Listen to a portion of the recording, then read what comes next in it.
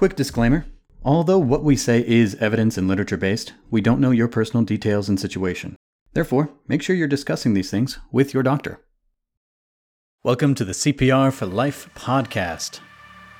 I'm Sagar Doshi, and this is Zachar Moses. So, in this latest installment, we will continue to talk about sleep. And I'm starting to think, actually, that maybe we should move on to other topics besides sleep before we turn into a purely sleep-related podcast. I think we're getting there. It was like sleep and COVID for a little bit. Yeah, it was briefly. Let's talk about sleep and how it relates to stress. And maybe we can start shifting into other topics too, but right now let's just keep talking about sleep. You guys might have noticed, sleep and stress are related. Have you found that to be true? Yeah, it's a chip shot. I mean, I can't... Everybody knows that. And I feel pretty confident in saying everybody knows that. All right, good. We can move on then. Well, one of the questions you might ask is, all right, so what is exactly stress? If we want to study something, if we want to look at something, we should always know exactly what we're trying to describe.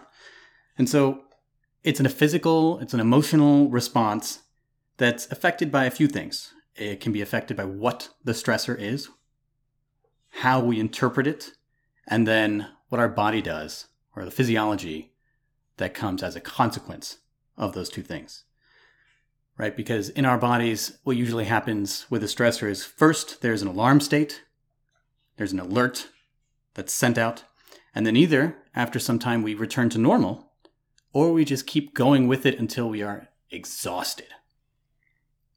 So acute stress can actually be helpful sometimes. Acute stress usually will just last maybe a few hours or maybe a few days, but they can actually be associated with things like increased NK cell response or increased immune function in that limited setting, and just increased performance.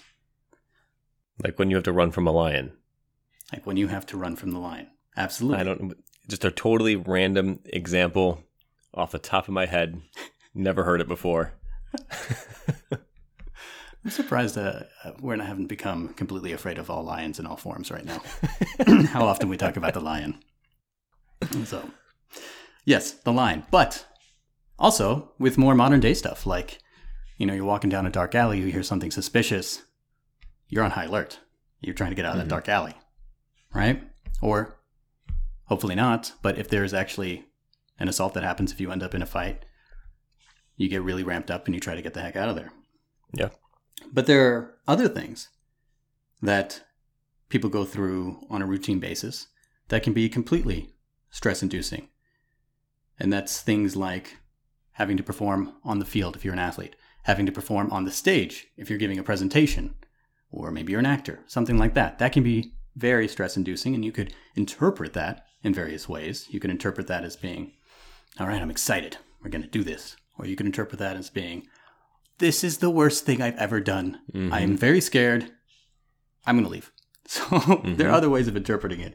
And that actually affects how your body is going to continue to respond from that point. But if it's a chronic stress, that's just uniformly harmful. Yeah. If you're always living with that. So it ends up contributing to things like digestive problems, headaches. There's even kinds of asthma that have to do with this, depression, anxiety, sleep disorders, memory deficits, dementia, suppressed immune response, yada, yada, on and on. And we can get more into stress in general in later episodes, but let's just kind of look in on the stress and sleep aspect and angle right now. Because remember, stress's response, its job is to keep us awake. As we talked about before, awake and asleep, mutually exclusive. You can't do both. So you're going to be staying awake if you're stressed out. This ends up just screwing things up. You end up having trouble being asleep, getting to sleep, and then once you're actually in the sleep itself, it's messed up. And because the sleep itself is screwed up, you end up getting more stressed. Because one of sleep's jobs is to help unstress you. So if you screw up the thing that's supposed to unstress you, you're going to have more stress. So it leads to insomnia, whether it's acute stress, and then it just lasts a few days, and most of the time you recover from that well. But if it's chronic stress and you get chronic insomnia, now that's where you start accumulating health impacts. And insomnia, by the way, is just trouble getting to sleep and having excess sleepiness throughout the day.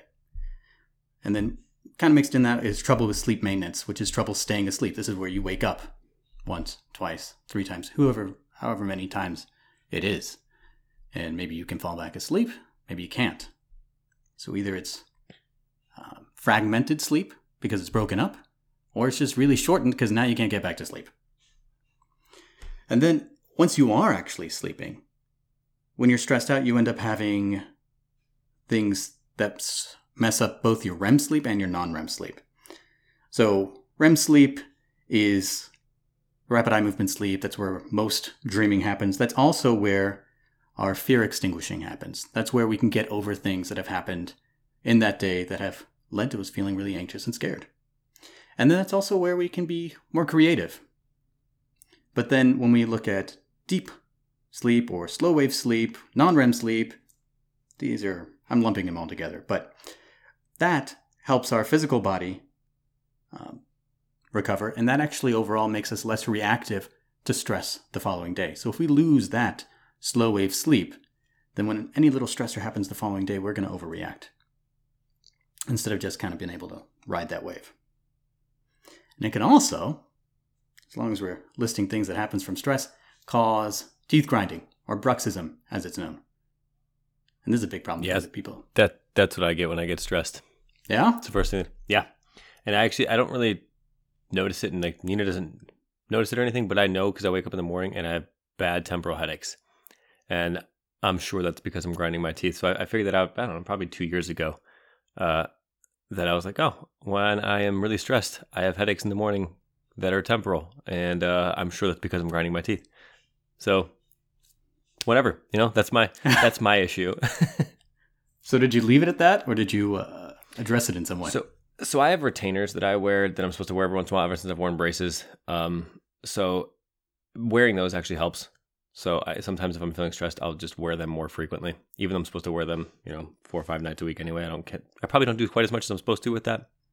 But yeah, if I wear those, it actually gets better. What I really need to do is just address the root cause. But if I don't address the root cause, I'll just put the Band-Aid on. But only some of the time. Only some of the time. Yeah, that's correct. I'm really good at this. Your teeth are in trouble.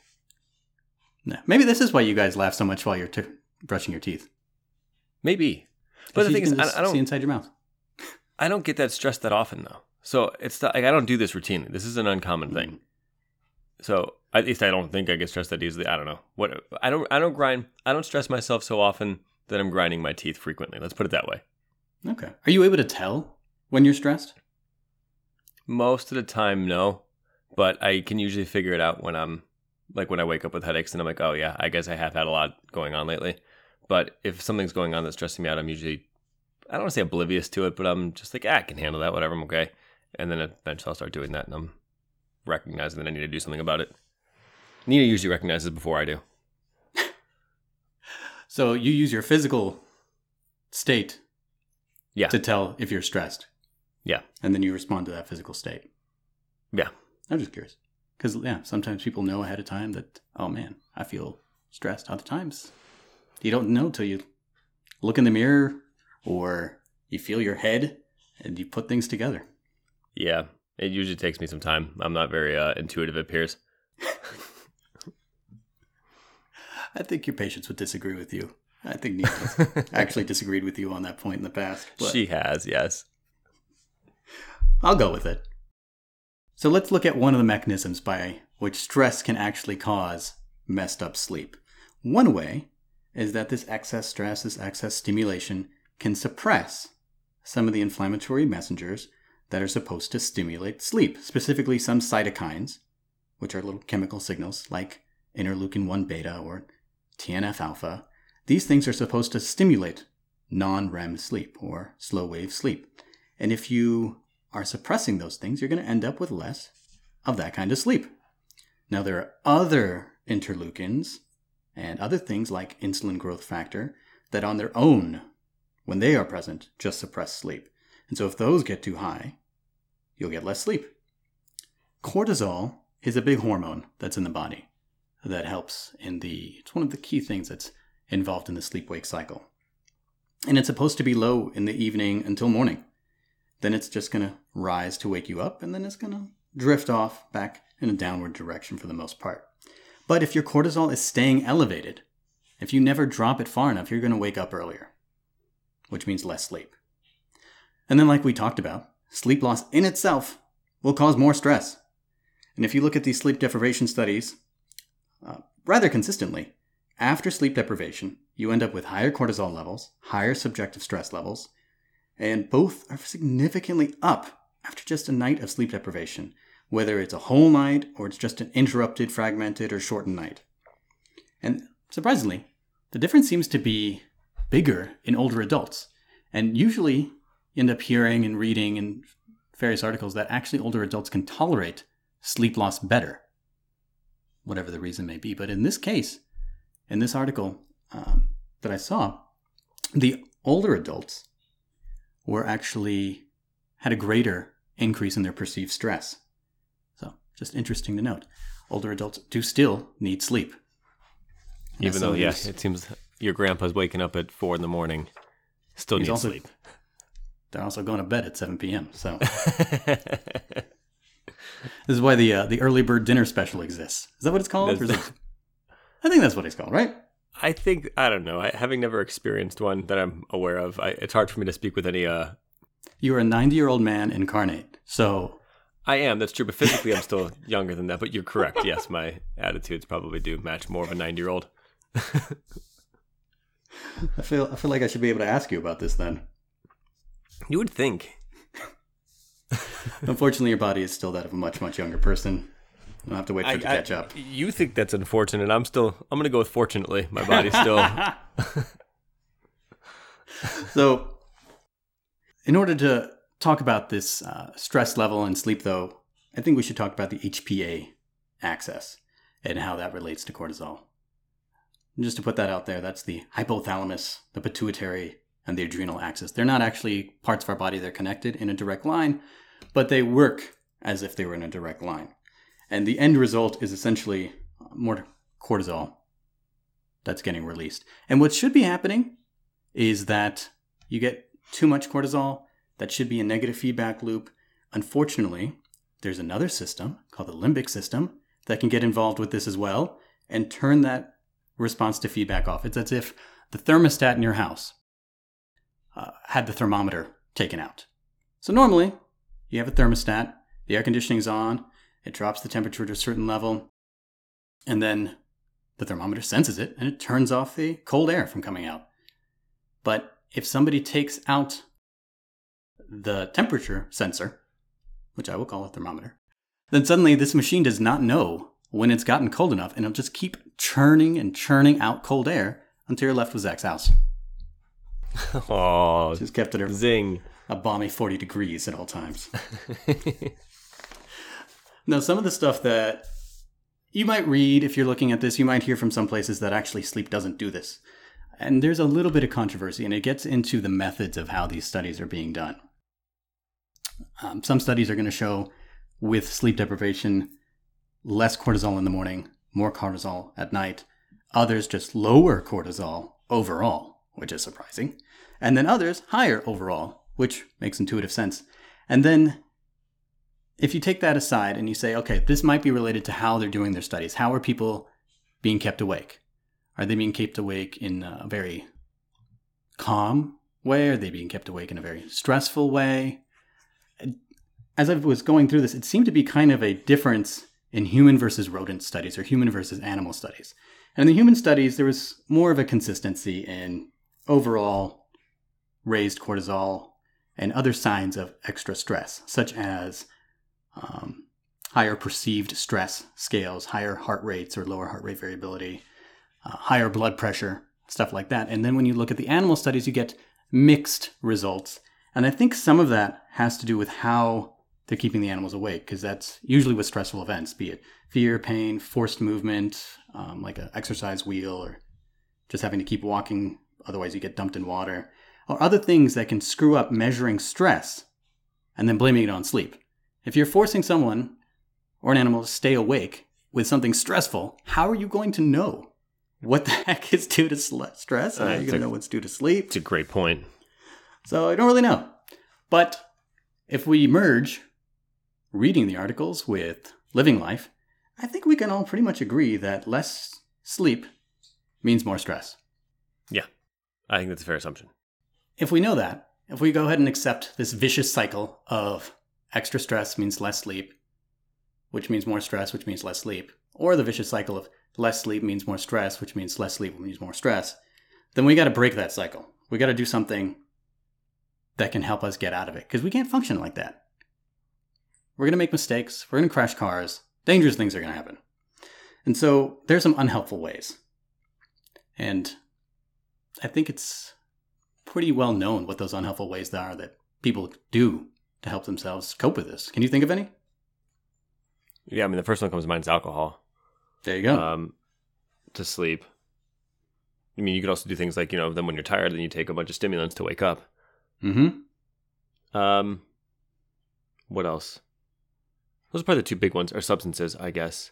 Yeah, right? You just try to use some sort of substances to help you get to sleep. For example, alcohol. And like we talked about last time, I think it was last time, alcohol does not lead to good sleep. And so you have actually screwed up your sleep there again, enforcing the vicious cycle, which means you're going to wake up in the morning and you're going to need your caffeine, be it a cup of coffee or a pot of coffee or 2 pots, which is very strange. But I've met people that tell me they routinely drink 2 pots of coffee a day. Yeah. They're not doing well. They don't end up in the emergency department for good reasons. But there's also stuff that we might not think about. There's also how we respond to that lack of sleep. And we can respond with anxiety. And then you end up worrying about sleep. Just the act of potentially going to sleep can make a person very worried, very anxious, very fearful. There are people that walk into their bedroom and suddenly their heart starts racing because they start thinking, oh crap, I've got to go to sleep. I'm not going to be able to go to sleep. My day tomorrow is ruined. I have this presentation in the morning. I got to do this thing in the morning. Oh, this is never going to work. And so they spend all night not sleeping because they're worried about not sleeping. Yeah, that's the same thing as performance anxiety with anything. If you've got a presentation that you worry about or public speaking or whatever, you just get this idea that you're going to be bad at it or it's going to be difficult and then imagine now you do that for, a year or 2, and then every single night you go to bed is basically a stress test because you're panicked about it. Yeah. And now you become even worse at it and you reinforce your bad behavior or your bad outcome, I should say. And then you just becomes more of a self-fulfilling prophecy. I mean, yeah, that's tough. That's a really tough one to break. Mm-hmm. And that's where cognitive behavioral therapy for insomnia comes in. That's where you really got to make those behavioral changes to force yourself to do the right behavioral things so that you can start sleeping and start overcoming that anxiety. But this is one of the key reasons that Klonopin or other benzodiazepines, other medicines that break anxiety, are one of the key medicines that are given out for insomnia. Mm-hmm. Unfortunately, it happens to also make for not great sleep, but you could easily argue it's better to have bad sleep than no sleep. Right. And then, we'll save this argument for another time, but you could also argue that medicine isn't really helping people sleep much longer to begin with. Yes. I think you definitely make that argument. Yeah. I'm going to make that argument. Done. And then you also can do other behavioral things like, all right, I didn't sleep last night. I don't have to be anywhere for the next few hours. So I'm just going to stay in this bed this morning and force myself to go to sleep instead of waking up and getting up. I'm already awake, but I'm not going to get out of this bed for at least 2 hours because I'm going to try and sleep. And then you end up creating a whole different schedule for yourself. You end up really just screwing up your circadian rhythms because your body and brain are trying to figure out, well, today am I supposed to be awake at this hour? Right. Or asleep at this hour? And that variability is no good. So what is helpful? I was say bodies are creatures of habit. I mean, as much as you might like the variance in your daily routine, your biology really doesn't. Yeah. Your biology loves homeostasis. Your biology loves to return to normal. Yes. Every now and then, okay, we'll go do something stressful. Okay, we'll go be out here in this other zone of discomfort. That's fine, but let's get it back to normal. Right. It's good to be uncomfortable at some times, as long as we bring it back to normal. And the problem is, people are just being led down a path of, all right, we're out here with this bad effect and behavior, for example, doing things that lead to less sleep. And now, instead of coming back to normal in these behavioral ways, we screw it up even more. Mm-hmm. More caffeine, more alcohol, more dragons. Yeah. Yeah. It makes you feel good at the time, right? Yeah, I think Dragon is possibly an energy drink name I made up, but it sounded right at the time. I don't know that one. I was just assuming that I wasn't exactly, privy to that information, but it certainly sounds made up. Yeah. All right. I think I made it up. There are other healthy ways, though, that we could alter our sleep to try and get it back to normal. And mainly, they're behavioral, for example. Having a consistent schedule, which we've talked about. Managing light in the ways that we've talked about. Exercising routinely at the same time of day so your body knows what's coming and when. Maybe not exactly what your routine is, but when it's coming. So we can deal with it. And not doing it a few hours before bedtime. Mm-hmm. Relaxation routines. And maybe some other time we'll talk about the literature around non-sleep, deep rest in a way that's different than meditation. And also mindfulness. Mm-hmm. Overall decreasing our reactivity, our anxiety levels, cleaning that slate, letting our bodies come back to normal so that we can sleep. I think that's really one of the keys. Yeah, I agree. I mean, that there's a very profitable industry based on basically mindfulness for sleeping. I mean, there are apps you can get for this that are designed specifically for that, I think, because people are realizing that the literature for this is pretty strong. Mm-hmm. Definitely. I thought you were going the other way, which was there's a very profitable market out there for sleeping pills.